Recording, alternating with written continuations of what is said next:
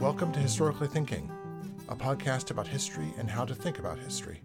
For more on this episode, go to historicallythinking.org, where you can find links and readings related to today's podcast, comment on the conversation, and sign up for our newsletter. And consider becoming a member of the Historically Thinking Common Room, a community of Patreon supporters. Hello, what lover of American literature doesn't remember these haunting lines? Tell about the Midwest, what it's like there, what they do there. Why do they live there? Why do they live at all? Of course, that was, as some of you hopefully recognized, a deliberate mangling of a famous passage from William Faulkner's Absalom, Absalom, which, speaking from personal experience, can still make a historian of the American South get a little weak in the knees. It's more than a little disconcerting, as I also hope you noticed, to substitute Midwest for the South. The South is haunted and mysterious and interesting. The Midwest...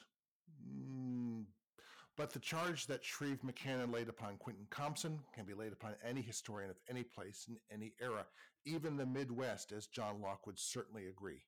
He's the author of The Good Country, A History of the American Midwest, 1800 to 1900. And the last time he was on the podcast was way back in episode 13, when we talked about his manifesto, The Lost Region Toward a Revival of Midwestern History. John Locke, welcome back. Thanks, Al. Glad to be back with you. I'm happy to have been there at the creation. And I feel like I was I wasn't at the bar in 2013, but it was not long. You were there. You wrote that manifesto, and now this is the child that followed the. I don't know if that was the conception or whatever, but it's was that 9 years? Not bad for academic gestation. well, we need some sort of book about the Midwest so we can organize our thoughts and have debates and conversations about what is the nature of this history. So we need to begin with some first principles. You have right in the opening, right behind the frontispiece, we have a map. Now, my mother is from Iowa, and she has often expressed some concern that people regard Ohio as part of the Midwest. My mother, as I say to her, she has a very austere view of Midwestern boundaries. I think mostly the Midwest is basically Iowa, as far as she's concerned. But how should we define the Midwest, and what difference does that make? That's funny. A couple of years ago, I was at a performance by Garrison Keillor. This is before the big incident took him out of the picture. But we were chatting backstage, and we were talking about this book. And his first question was, "Is Ohio in the Midwest?" And he's thinking about it. But luckily for your mother and Garrison Keillor, myself and a friend of mine are working on a book about where does the East end and where does the Midwest begin. And it is kind of an odd divide there because you have the Appalachian Mountains and you southern tier of Ohio that's very much connected to Appalachia. I would say that's within that orbit, and places like Youngstown. I mean, that feels kind of like Pittsburgh and Western Pennsylvania, et cetera. So it's not a stark, dramatic line. But once you get about 2/3 into, or about halfway into Ohio, let's say, definitely by Columbus, that's definitely Midwest. I don't think there's any question about it. But these lines don't follow state lines. And I know that very well because I'm in South Dakota and I'm in eastern South Dakota. Your mom would be happy. About 2 miles behind me to the east is Iowa, and about 5 miles that way would be Minnesota. So I'm definitely within the Midwestern orbit. But once we get out farther west, about to the Missouri River or roughly the 100th meridian, that changes into the plains west, and it becomes different country, different territory for a lot of reasons we don't need to go into. But so I've been thinking about this. What are these boundaries? And and actually in the spring, myself and Gleaves Whitney have a book coming out about the northern reaches of the Midwest. But the big enchilada that we're going to tackle at some point, and you're going to love this, Al, you should be part of this project, is this dividing line between the Midwest and the South. And, we can roughly approximate it as the Ohio River. But again, those southern counties in these Midwestern states, say Cairo, Illinois, for example, there's a lot of southern influences there. So I'm not making a claim for very stark boundaries of the Midwest, but generally speaking, the traditional 12 states with parts of them shaved off, maybe like the Western Dakota, Southern Missouri, maybe slightly southeastern Ohio, but it just takes a little work. One thing that I realized reading your book is that some things do follow state boundaries. This brings us, I'll link in the show notes back to a conversation with Brent Charter, one of the preeminent historians of Virginia. And Brent insists that you can study a state, you can study Virginia, because there has been a constitutional order of some kind in this place called Virginia since, if you want to be really persnickety about it, certainly since 1619. And it's followed on since the formation of the assembly, and it's been that has been modified at various points, but there's been a constitutional order in this one place for this time. And the Midwest begins as a constitutional project of called the Northwest Ordinance. And it's stupid. I mean, it's just not my field. So I hadn't thought about how much of politics way into the late 19th century revolves around conditions set by the Northwest Ordinance. Yeah, you can make the argument the Northwest Ordinance is basically the founding charter of the Midwest or the founding constitution for this region. Um, People forget about this, but during that famous year of 1787, of course, they were working in Philadelphia, not too far from you, on the Constitution, famously. But the Continental Congress was still working up in New York and trying to put together a framework for this new territory just acquired from Britain in the Revolution. Which they called the Northwest Territory because it was north of the Ohio River and west of the original colonies. And a lot of the ideals of the American Revolution were poured into that Northwest Ordinance in a way that idealism failed down in Philadelphia when they were writing the Constitution, because, of course, they allowed slavery and the two-thirds clause and all these things just to make compromises with the American South to make them happy. But the Northwest Ordinance becomes a different thing, and those ideals can go right to work in the Midwest. They can guarantee uh, open worship of whatever denomination you happen to follow, free speech, and basic uh, civil rights and rights to jury trials. But most importantly, I think, and in the fullness of time, we now realize this, the most important step they took was abolishing slavery in the Northwest Territory, and therefore shaping the entire development of this region and making it highly distinct from the South. And also shaping, and we'll get to this in a second, it's extraordinary how many of the Midwestern constitutional conventions end up being fights over slavery. And then over black codes, over the control of blacks within Midwestern states. That's not just, it's not just us looking back at them and projecting that.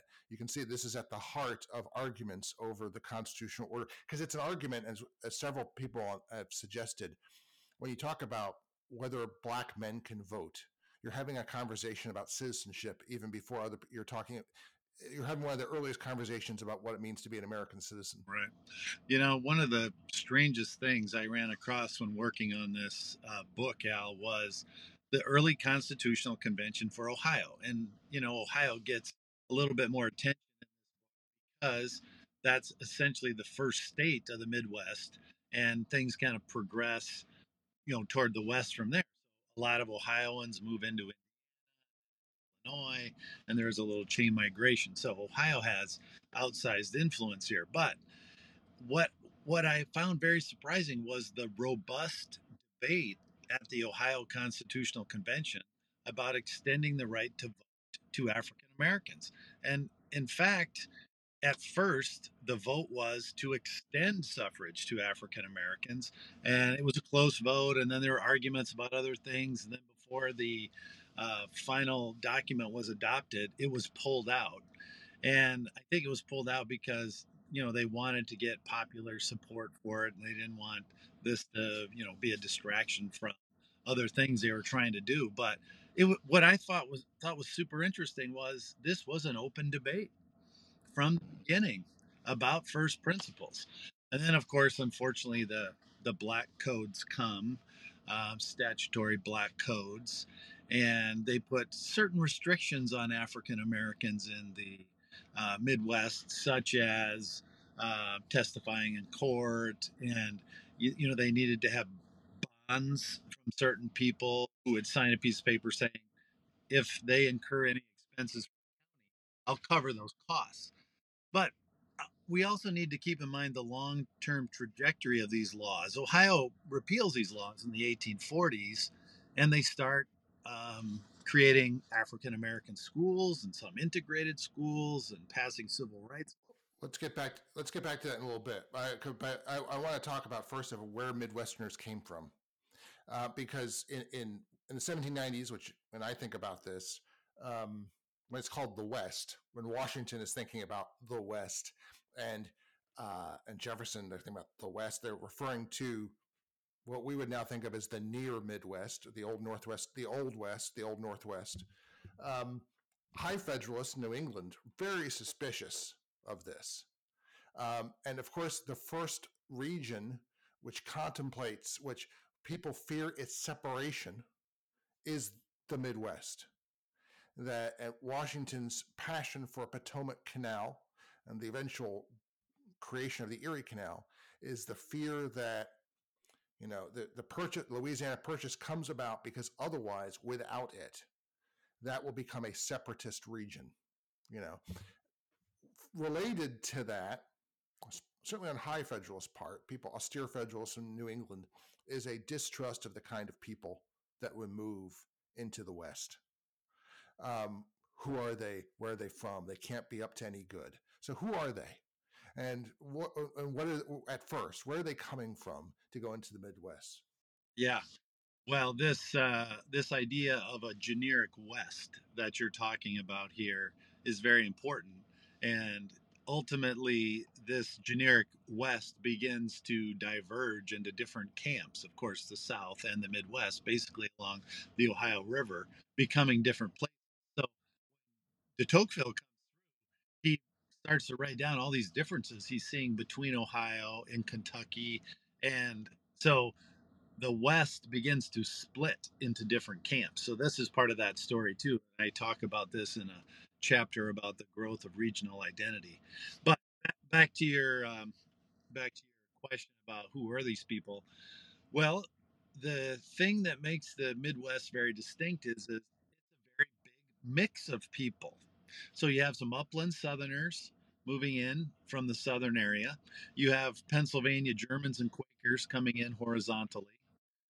You have the Erie Canal bringing in lots of New Englanders and Yankees, etc. And then very soon you have a big overlay of actual immigrants from overseas, mostly Germans and Irish in the 1840s.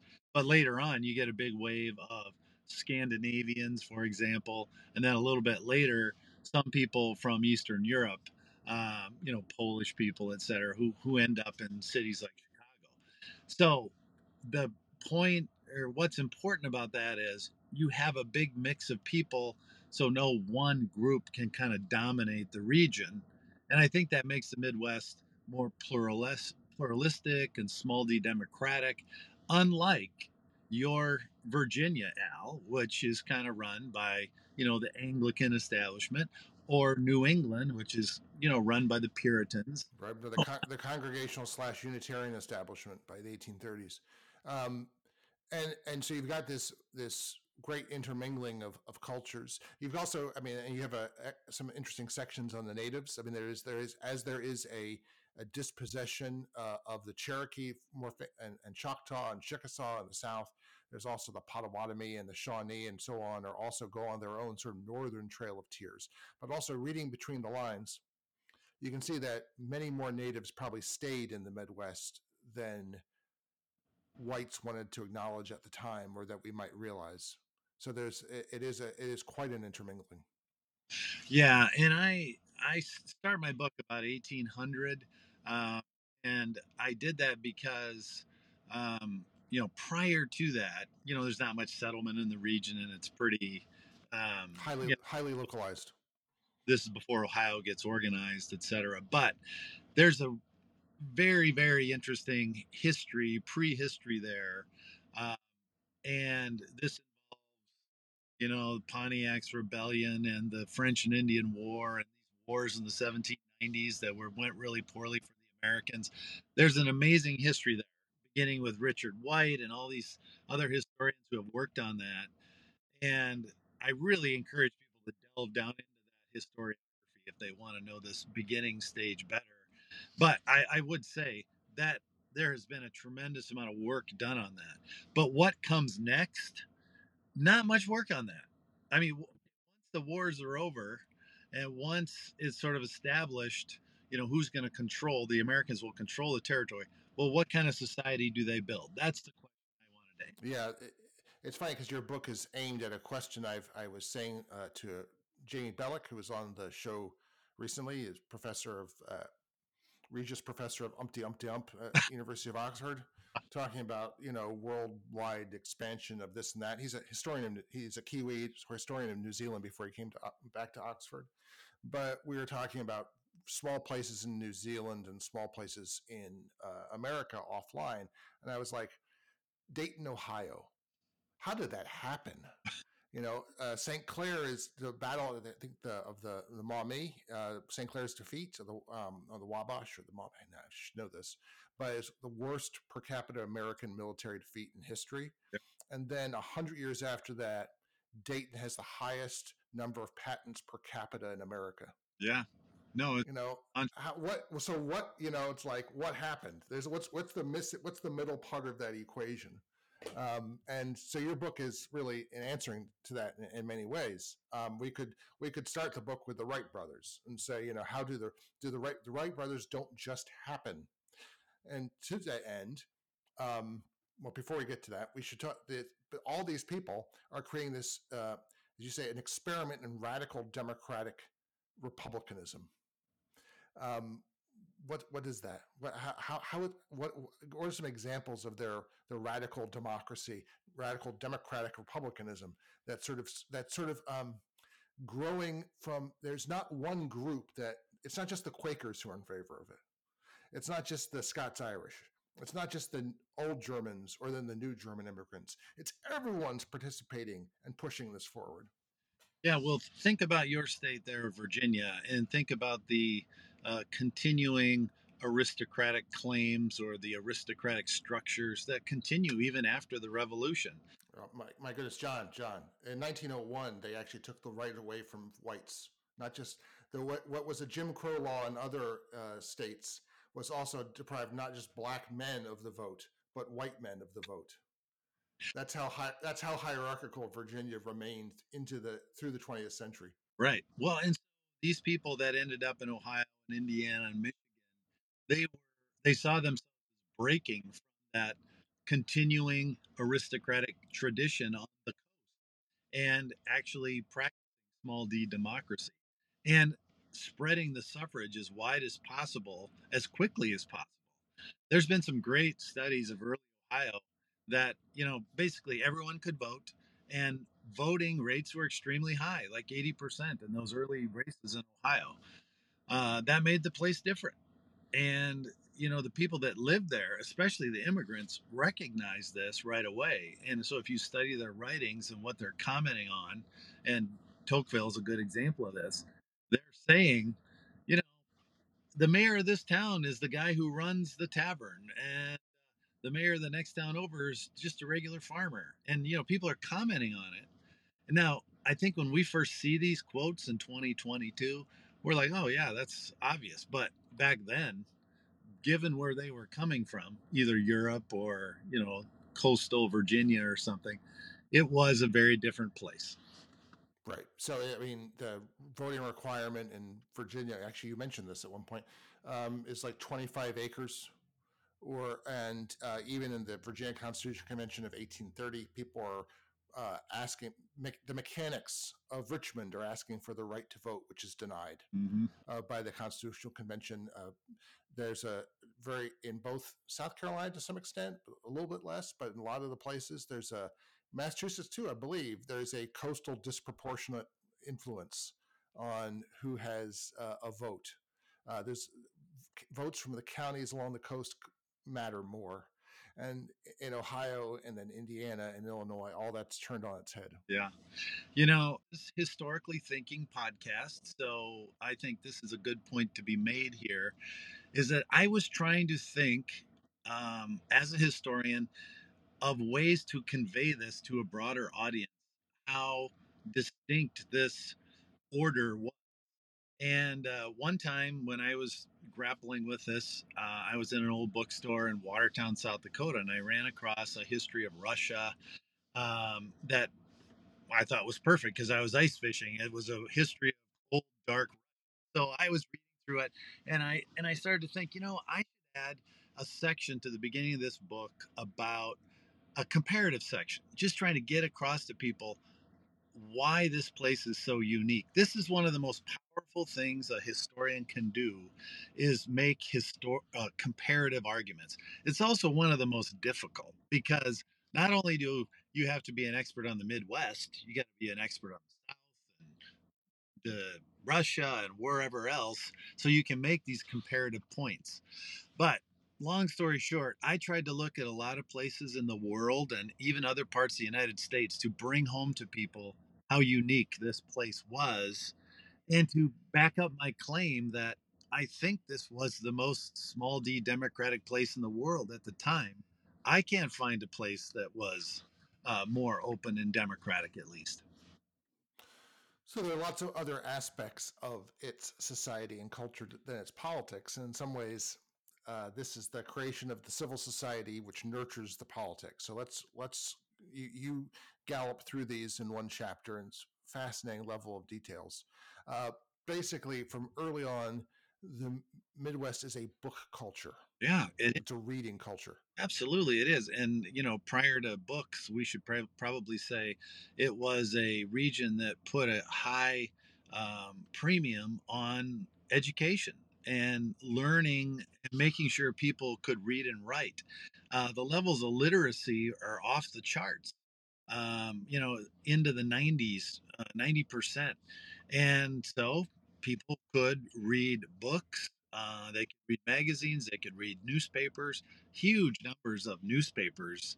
But it went beyond that. It was kind of part of the social life.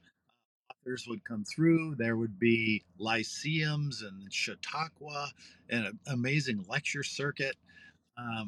This was in addition to church life, in addition to going to your Christian church on Sunday morning and hearing a sermon from an educated preacher. That was, you know, the world. That was the water people swam in. And what about the movement towards public education? Does that start as early as possible in the Midwest? It does, and there are early requirements for the building of schools and making sure people are educated, and went beyond that to a very robust effort to build the um, early Ohio. I was fascinated by this when I ran across some of these. A lot of these religious denominations quickly formed denominational. Uh, there were 20 colleges in Ohio, Mm-hmm. 1940s or so, which was not true in other eastern states. There was one or two colleges. And There's four in Massachusetts, as you point yeah, out, and 20 in Ohio. There are between 1803 and 1850. You're right. The state chartered 170 denominational seminaries and high schools. Uh, these are, and there is no official high school movement really until 1900, and it's not mandatory until 1920. yet there are already 170 for people in Ohio. Yeah. No, it's very impressive what they pulled off. And I mean, that by itself would be very impressive.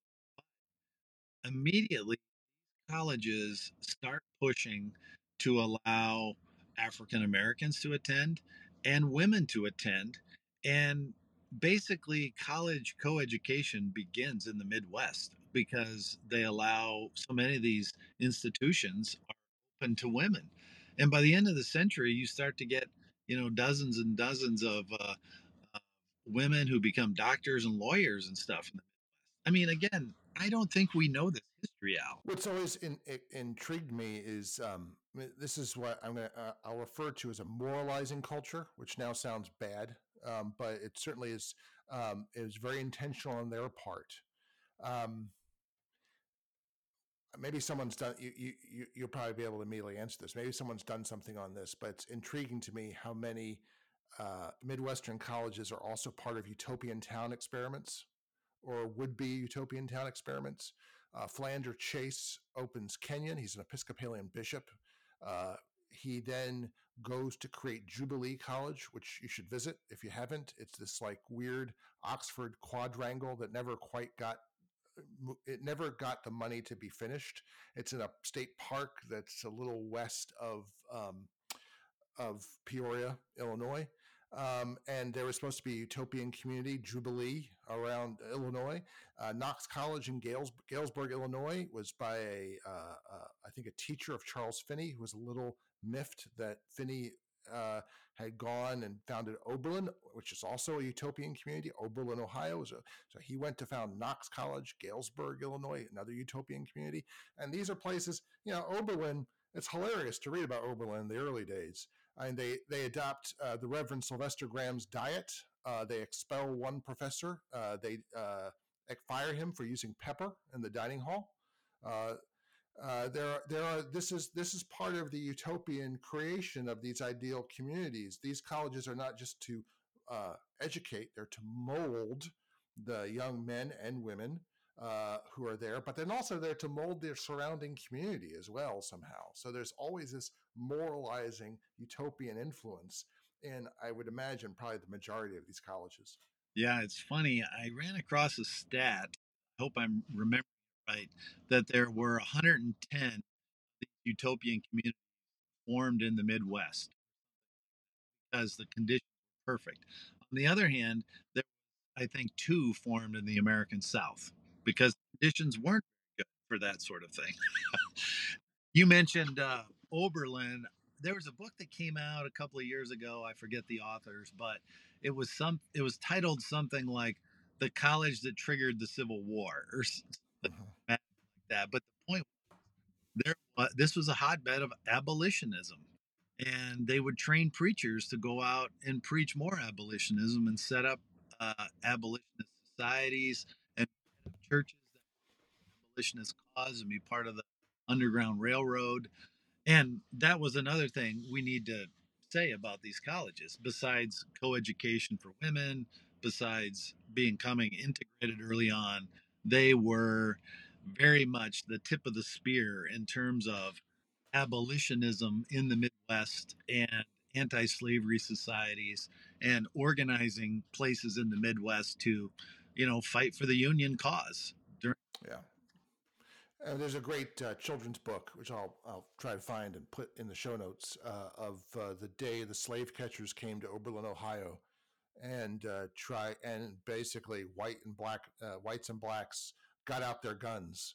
And there's a very famous photograph actually of them all afterward, posing with their weapons, Mhm. and after their defense of Oberlin against some Southern slave catchers. So is this an exclusionary culture? Well, I mean, I would, I mean, all cultures. I mean, the thing is, this is a trick question because all cultures, to be cultures, exclude yeah. things as well as include things. So, what are they excluding? Well, I mean, to your point, I think in relative terms, it's not that exclusionary compared to other places in the world at the time. But there was, I think, a I don't know if domination is the right word, but the controlling forces of the culture were uh, Protestant um, mores and middle class mores and agrarian mores. So, where does that leave Catholics, for example? Well, Catholics start to come in the 1840s and 1850s, both in the form of Germans and Irish. And I'm not saying they had it easy. There was this kind of old fashioned anti Catholicism that existed in lots of places in the United States, but they also did quite well. The Germans prospered. The Irish ended up getting elected mayors of all these big cities in the Midwest. They built their own school system, little bit of harassment at times. They built their own college system.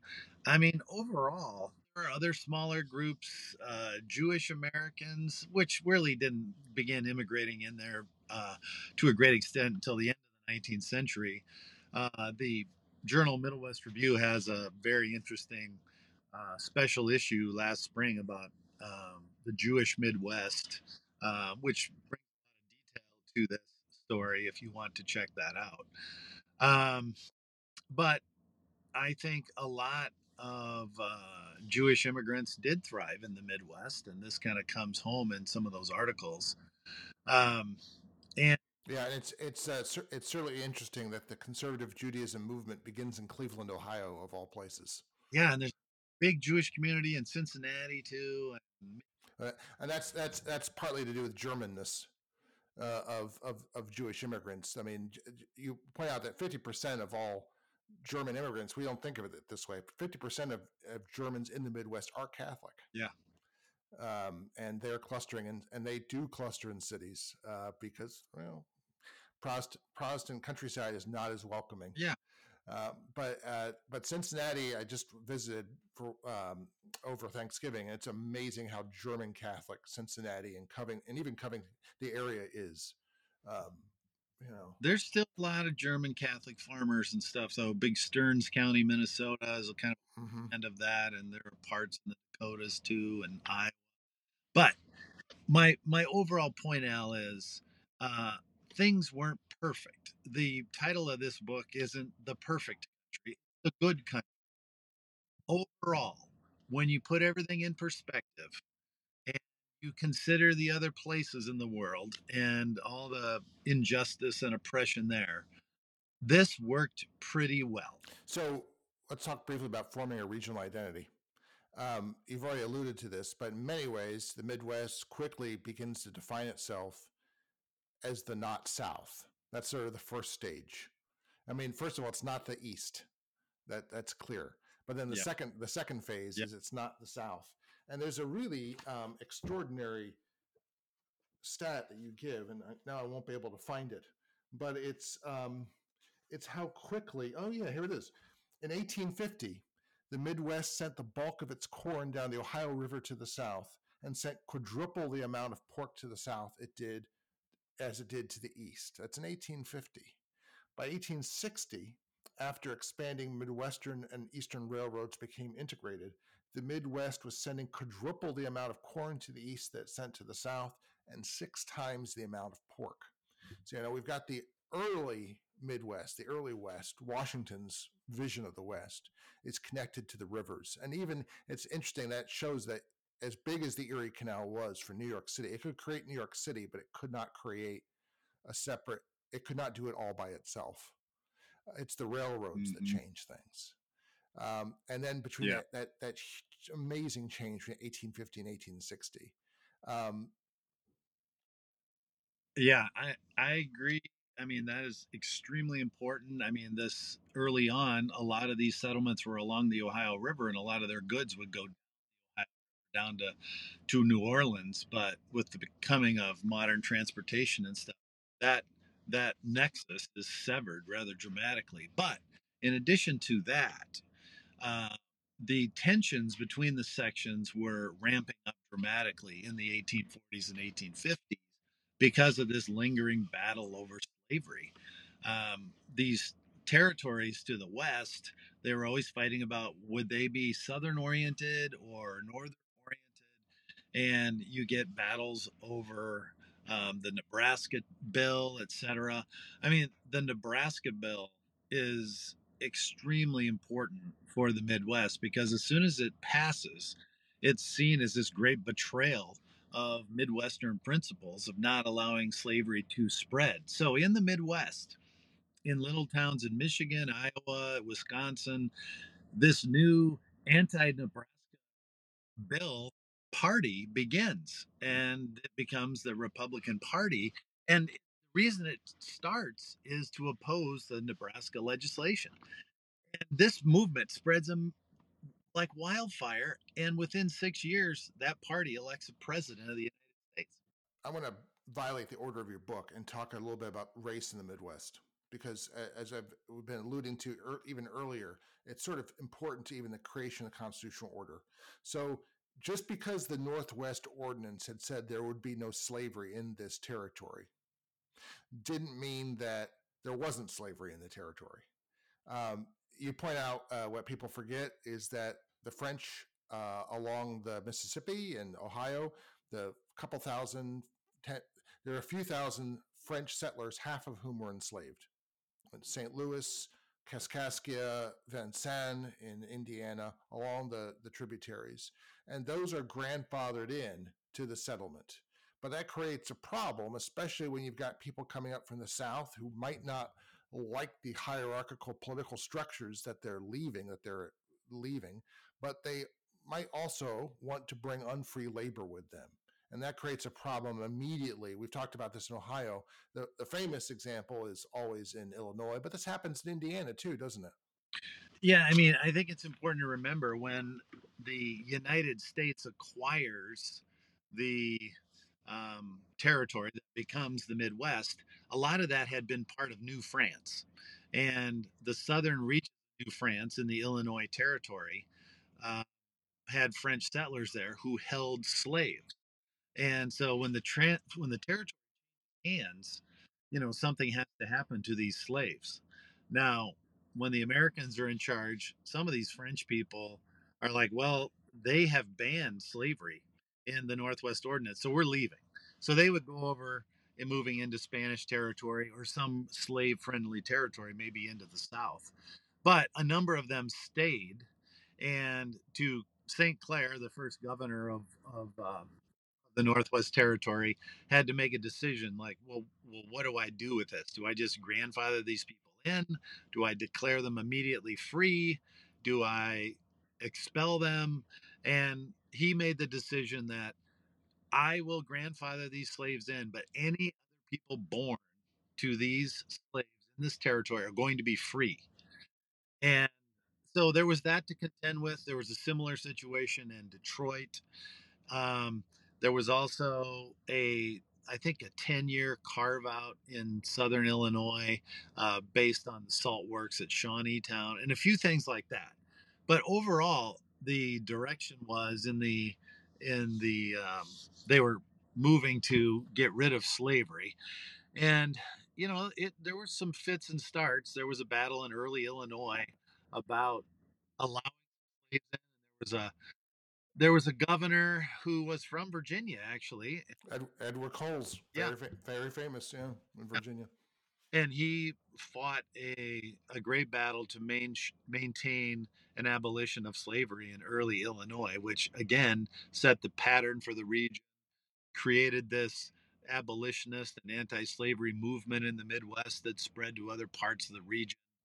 Um, and so slowly this was undermined. This institution was undermined in the. But again, this was mostly in southern Indiana and southern Illinois. The more northern reaches of the Midwest, say Wisconsin, Minnesota, etc. This, this really wasn't a major factor. I mean, it had to do with the proximity to the South and those other states. Yeah. Well, I mean, and you're going to see that sort of copperhead support in Indiana and Illinois. Um, People firing on recruitment parties in Illinois. I mean, these are all things that happen in southern counties. It doesn't mean that they don't turn out to support, say, Morgan's raid into Indiana and Ohio. There's never sufficient support for the slavery cause in the Midwest for that sort of thing. But they are hostile towards the Union to some degree in southern Illinois, in Indiana, and parts of Ohio. Nevertheless, for lots of Midwesterners, and you make this point very clear, you can see that long prior to the formation of the Republican Party, there's an idea is we might not be in favor of black men voting, but we're not for the spread of slavery. So the Midwest thinks of itself long before the Kansas-Nebraska Act as being against the spread of slavery, and that certainly is an ideology that goes into the Civil War with. Yeah. Another thing that I found very interesting were these states passing personal liberty laws, which prohibited anyone from, or any public entity from, helping slave catchers um, who were coming into the Midwest, mostly from Kentucky and places like that. In one case in Wisconsin, an abolitionist was arrested for interfering with the capture of an escaped slave. Wisconsin courts quickly freed this abolitionist, and the Wisconsin Supreme Court went so far as to declare the Fugitive Slave Act, the national law, unconstitutional. And then the Southerners on the federal Supreme Court said you can't do that, and Wisconsin said yes we can. So this was the level of opposition or resistance, I would say. Yeah, well, you begin the chapter 4 with this great, powerful anecdote of slave catchers from Kentucky arriving in Detroit, and what you can see is that slave catchers created local political problems.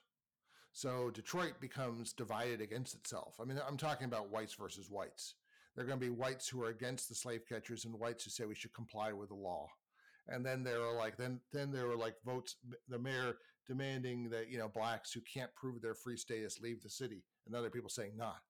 And then a committee forming to study the incident and warning of threats to her, and on and on and on. Slave catchers create problems in local politics for people who'd rather not be bothered by such things.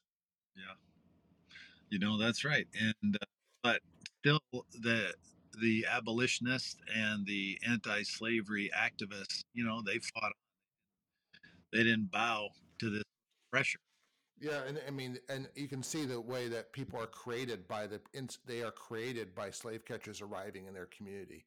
People are radicalized by the Yeah, fact of them showing up. yeah, Yeah. yeah. Um, And, but I should say, just to give this a little more Midwest flavor, I mean, what really brings this home is the creation of this new party in the mid 18, which you it's just stunning looking back how quickly that party takes off, is successful, and starts electing candidates, including the president in 1860, which triggers the Civil War. I mean, all this happened in these enclaves in the Midwest. This is where it all comes from. Mm-hmm. Yeah. Well, and also with blacks, it's also interesting. And it should not be surprising how quickly blacks coming from the South or from the East quickly adopt the norms of Midwestern life, bourgeois Protestant norms. So you chronicle the creation of the black Detroit middle class, and it looks pretty much in every respect. It has the same institutions, the same uplift, the same reading culture, the same speaking culture, all the rest that the whites do.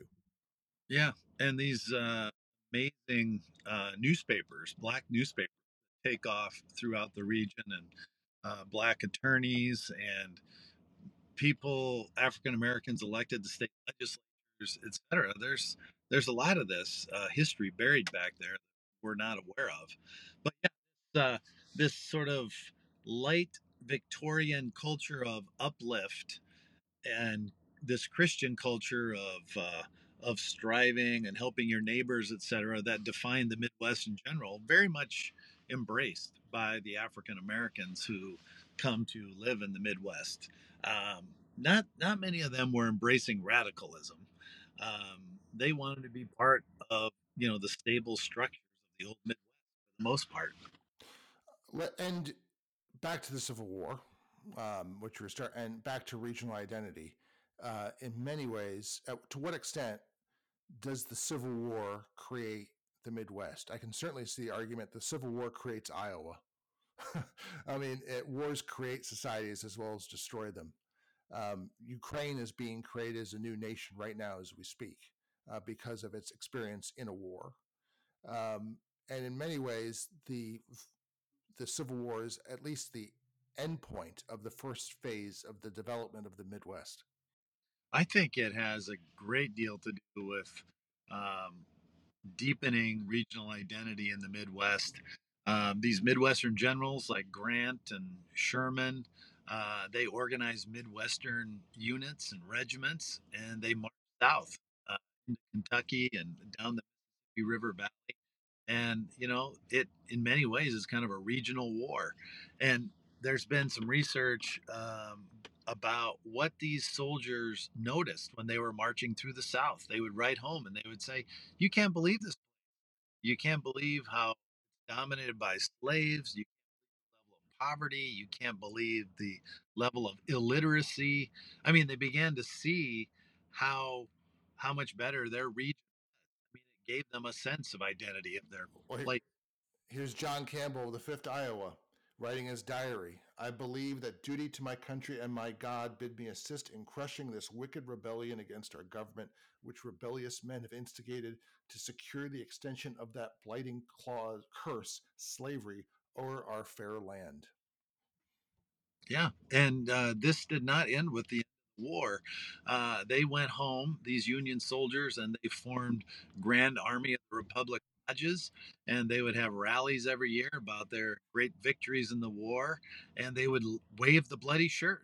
Oh, yeah. Uh, General Grant would go up to Des Moines and have big rallies about their victories in the war, and of course, lots of Southerners after the war kept complaining about this and stuff, but Well, I mean, and this is, I mean, talking about political radicalizing.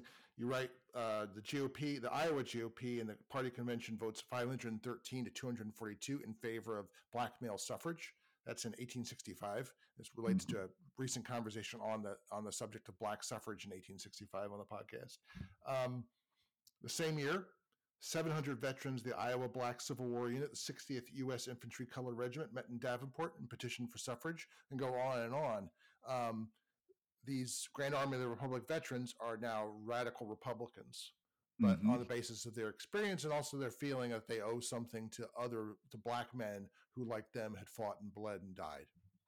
Yeah, and just to follow up on that, I mean, those were Republican Party convention votes you cited. Those are sort of elites, Yeah. but there a popular vote in Iowa in 1868 to determine whether or not there should be suffrage for African Americans, and it passed. 57%. An all white male electorate voted to extend suffrage. I mean, that's a pretty interesting fact that I don't think a lot of people realize. 18 Let's finish up with talking about mild reform, sort of early progressivism, mild reform. Your last chapter. One of the things I was absolutely entranced to realize there was a Grange about a mile from where I'm sitting right now in rural southern New Jersey. I knew about the Grange. My wife or my father-in-law tell stories of sitting under the table while they play pinochle at the Grange. So I thought of the Grange as sort of a sort of farmers club, a rural club. Little did I realize the Grange has to be the most overlooked social reform movement powerhouse that I've ever heard of. The Grange, or the patrons of husbandry, you write, organized in different levels and units and subunits.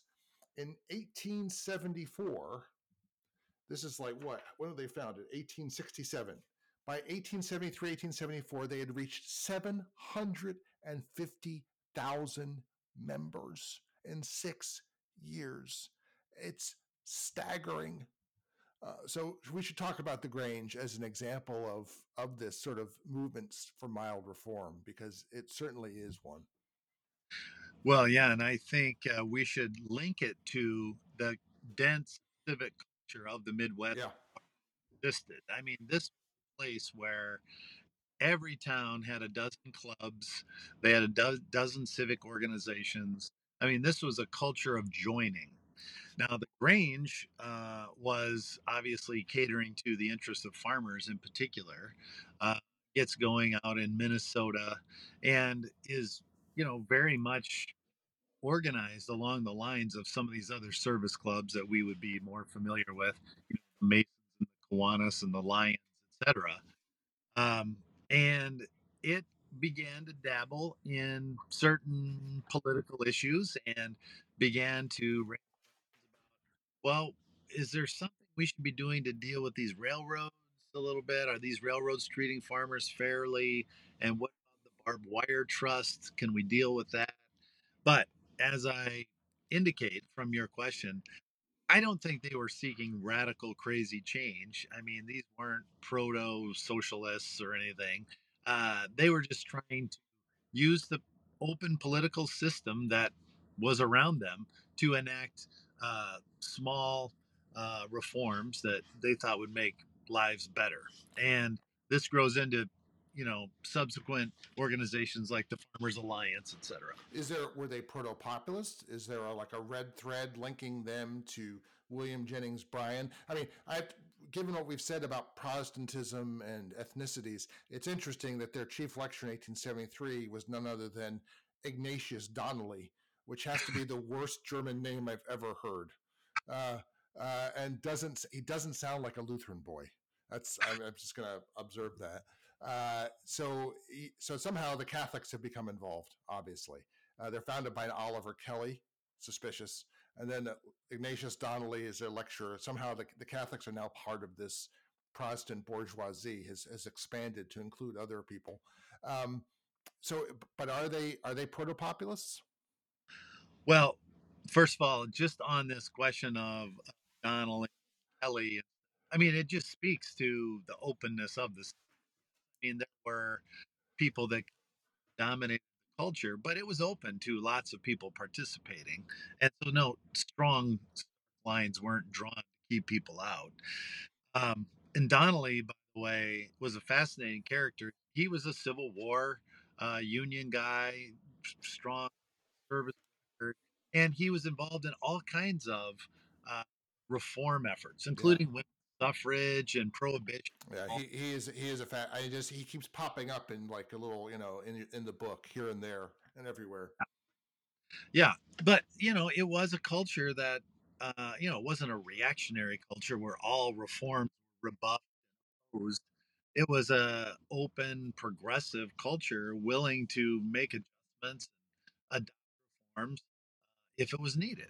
And in the big curveball that came into this culture in the late 19th century was the railroads, because this was like this big economic power that kind of distorted the political process, which didn't really exist before, which, it was kind of a culture of small institutions and people participating in democracy, small d, via local means. But when you have a big transcontinental railroad, that kind of system.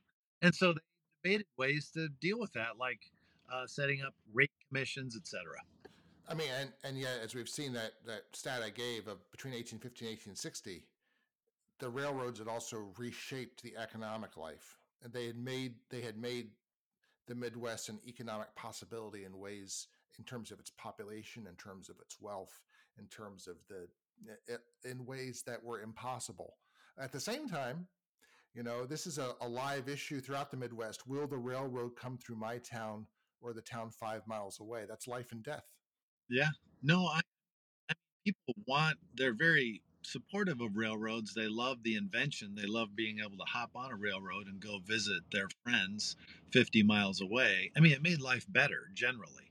But if you're a farmer, and your access to markets depends on the railroad, over which you have very little bargaining power, you begin to think of ways to counter that.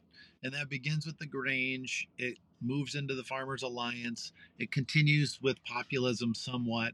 But the most radical parts of populism really, that's not that's not very common in the Midwest. That's more of a Southern and Plains phenomena. The populists in the Midwest remain pretty tame. So let's finish up with the rights for women. The Grange is, interestingly enough, is co-ed. Women are equal members from the beginning of the Grange, which it has to be some sort of interesting moment in American social and cultural history. I wonder if the Grange is like one of the first. Certainly, God knows it's the first mass movement where that has to be the case. So, and as you said, Ignatius Donnelly is a supporter of rights for women. How does that begin, and how does it follow through in the Midwest as part of this mild, persistent experimentation? Well, early on, women become involved in the political process, first as abolition in abolitionist groups. They're extremely helpful in those groups. They also become uh, the the real leaders of the temperance movement in the Midwest, which is heavily anchored in the Midwest. And then some of these temperance leaders, they get a lot of their training in civic life from all the clubs in the Midwest. And pretty soon they start to push for a little bit more sway or a little bit more influence on the political process. And they ask to vote in school board elections, in local elections, and elections for mayor. And they start to win all these victories. And pretty soon you have, you know, women mayors in small towns in Kansas, etc. Um, Also connected to this is the co-religion practices of Midwestern colleges. A lot of the people who become leaders of temperance movement and other civic reform societies went to college at Midwestern colleges, and that's where they learned a lot of their leadership skills. And a lot of what we would consider very right wing fundamentalist colleges, Hillsdale, uh, Wheaton, Eureka. I think these are all co-ed from the beginning, as I recall. Yeah, yes, and I remember It's not just Oberlin. I was just reading about, or I remember reading about Hillsdale, and the president of Hillsdale says, "Well, we can't really have classes because my entire student body marched off to fight in the Union Army, so there's no one here." Yeah, So it's all of a piece. yeah, very much. Um, let's finish up, if you don't mind. We might get a little, with begging the listeners' indulgence, we might get a little personal. Um, I'm thinking of two of Shreve McCannon's injunctions that I read at the beginning. Why do they live there? Why do they live at all? Very Faulknerian, very good. Gets to the heart of things. Um, this is a book. It goes 18. This is 1800 to 1900. We might hope that you will eventually, in 9 years, write 1900 to 2000. Uh, but it's as I read this, I can't help but think of my mom's stories of growing up in Villisca, Iowa. Not the county seat of Page County, Iowa. That was Clarinda. But Villisca, in her memories, and I mean, the facts are amazing. In 1954, there were 3 car dealerships, 2 women's dress shops, 2 hardware stores, 2 pharmacies. I don't know what all else. That was just around the town square, a little town of 3,000. She just got word from a high school classmate of hers that they're bulldozing like a block of houses and buildings which are just so dilapidated they're like a threat. And Villisca is not what it was in 1954. Um, Villisca is one of those places in which the social capital, which was, and the civil society, which was developed with such grinding effort that you describe in the book, it seems to have run out the bottom like sand. This is a town which one of the only towns which built its own armory for Company I think, of the Iowa National Guard. If you read uh, the An Army at Dawn, um, it's Villisca's. The base of the entire company was captured at the Battle of Kasserine Pass. Um, it, uh, it is a town with immense social capital, all of that has now run out the bottom or evaporated, whatever metaphor you care. And it's not the only place like that. Meanwhile, you're sitting there in the Riviera of South Dakota, uh, in Sioux Falls, and everyone's moving to South Dakota. I mean, they might question their good judgment after this week. This winter might make them think about Florida and the Gulf Coast. But why do we live there? Why do they live there? Why do they live at all? You're mourning your father as we record this. You wrote a beautiful obituary for him, and he is like the archetypal Midwest joiner. And I read your obituary and thought, why does anyone join anything at all? I'm sorry. I mean, it's a cold December, colder where you are than it's cold enough here in South Jersey, but it has me in a December mood. No, it's very concerning, and there's no question about these high levels of social capital and civic energy.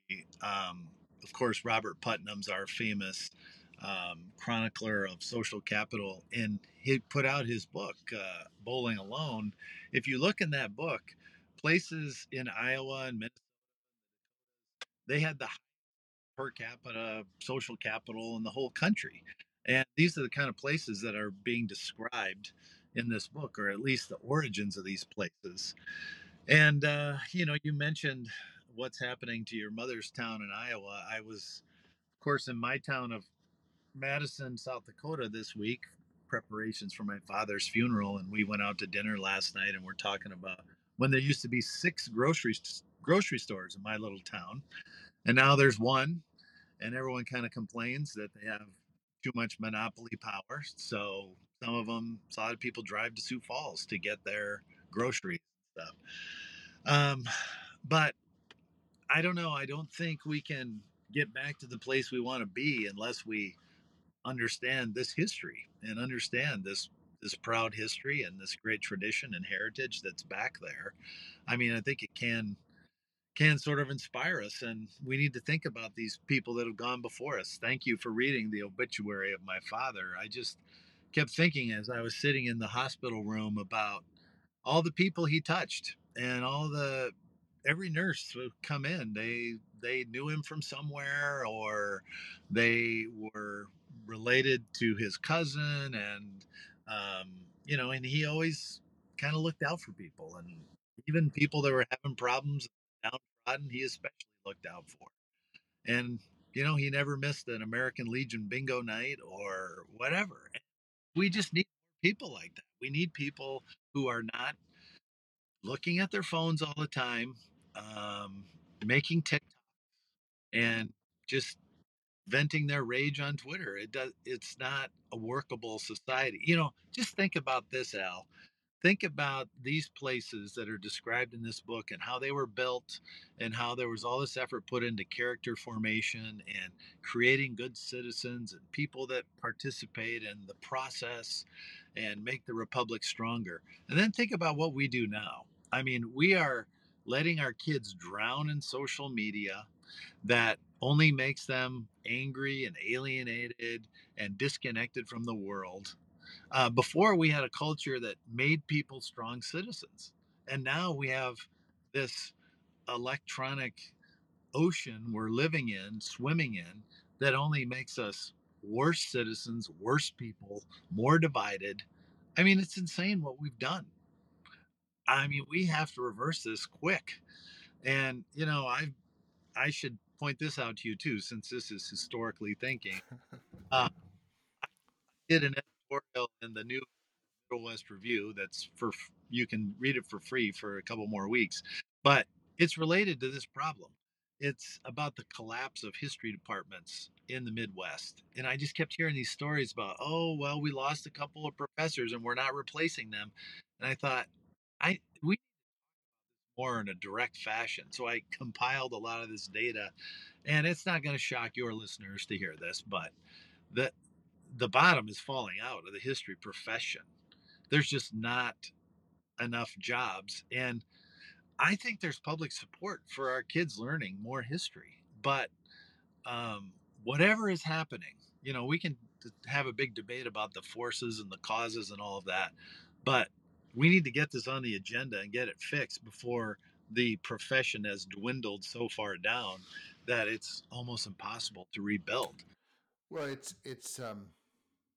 I tend to think of it as despite our own self interest in that question, I think of it as a very small percentage of a larger problem.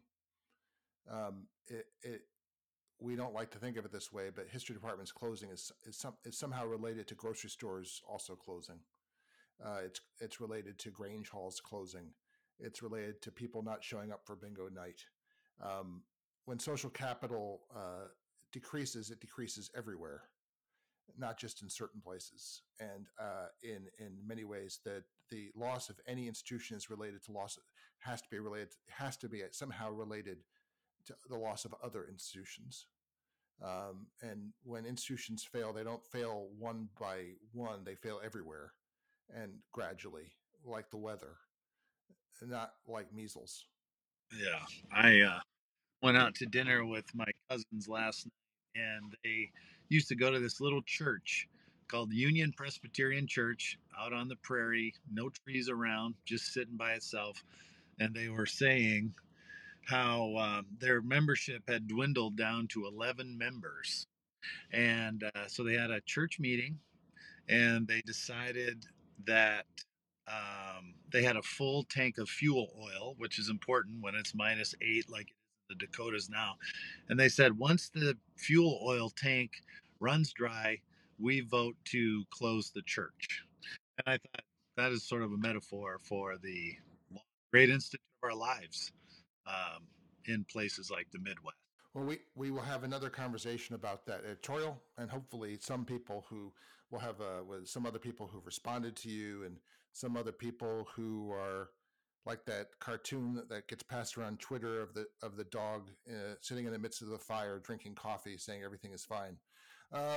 I'm sure there'll be some people saying that as well. John Locke, his book is The Good Country, A History of the American Midwest, 1800 to 1900. John, thanks so much for once again being part of Historically Thinking. Thank you, Al, and take care of you and yours, and have a Merry Christmas and Happy Holidays. And thanks so much to you as well for being a part of Historically Thinking. If you like the podcast, then share it with a friend, or many friends. Vivian Lundy is our assistant producer. John Ruddat is our sound engineer. I'm Al Zambone, and I'll be back next week with more history to think about and to shape the way we think about the present.